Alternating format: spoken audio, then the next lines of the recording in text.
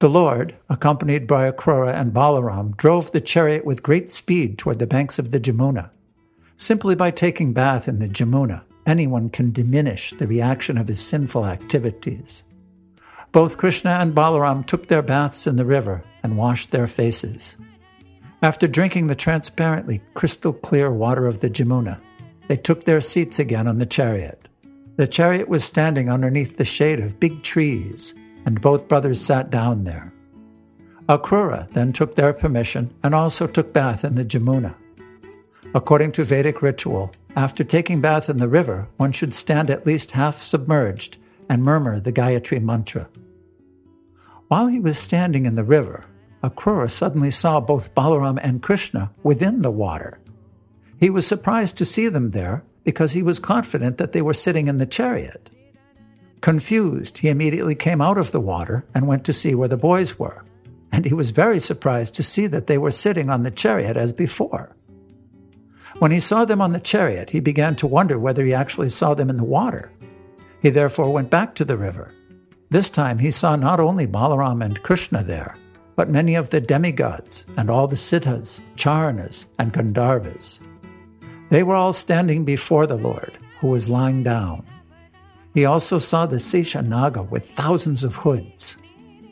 Lord Seshanaga was covered with bluish garments, and his necks were all white. The white necks of Seshanaga appeared exactly like snow-capped mountains. On the curved lap of Seshanaga, Akrura saw Krishna sitting very soberly, with 4 hands. His eyes were like the reddish petals of a lotus flower. In other words, after returning, Akrura saw Balaram turned into Seshanaga, and Krishna turned into Mahavishnu. He saw the 4-handed Supreme Personality of Godhead smiling very beautifully. He was very pleasing to all and was looking towards everyone. He appeared beautiful with his raised nose, broad forehead, spread up ears and reddish lips. His arms, reaching down to his knees, were very strongly built. His shoulders were high, his chest very broad and shaped like the conch shell. His navel was very deep, and his abdomen was marked with 3 lines. His waist was broad and big, resembling the hips of a woman, and his thighs resembled the trunks of elephants. The other parts of his legs, the joints and the lower extremities, were all very beautiful. The nails of his feet were dazzling, and his toes were as beautiful as the petals on the lotus flower. His helmet was decorated with very valuable jewels. There was a nice belt around his waist, and he wore a sacred thread across his broad chest. Bangles were on his hands, and armlets on the upper portion of his arms. He wore bells on his ankles. He possessed dazzling beauty, and his palms were like the lotus flower. He was still more beautiful with the different emblems of the Vishnu Murti, the conch shell, club, disc, and lotus flower, which he held in his 4 hands. His chest was marked with the particular signs of Vishnu, and he wore fresh flower garlands. All in all, he was very beautiful to look at.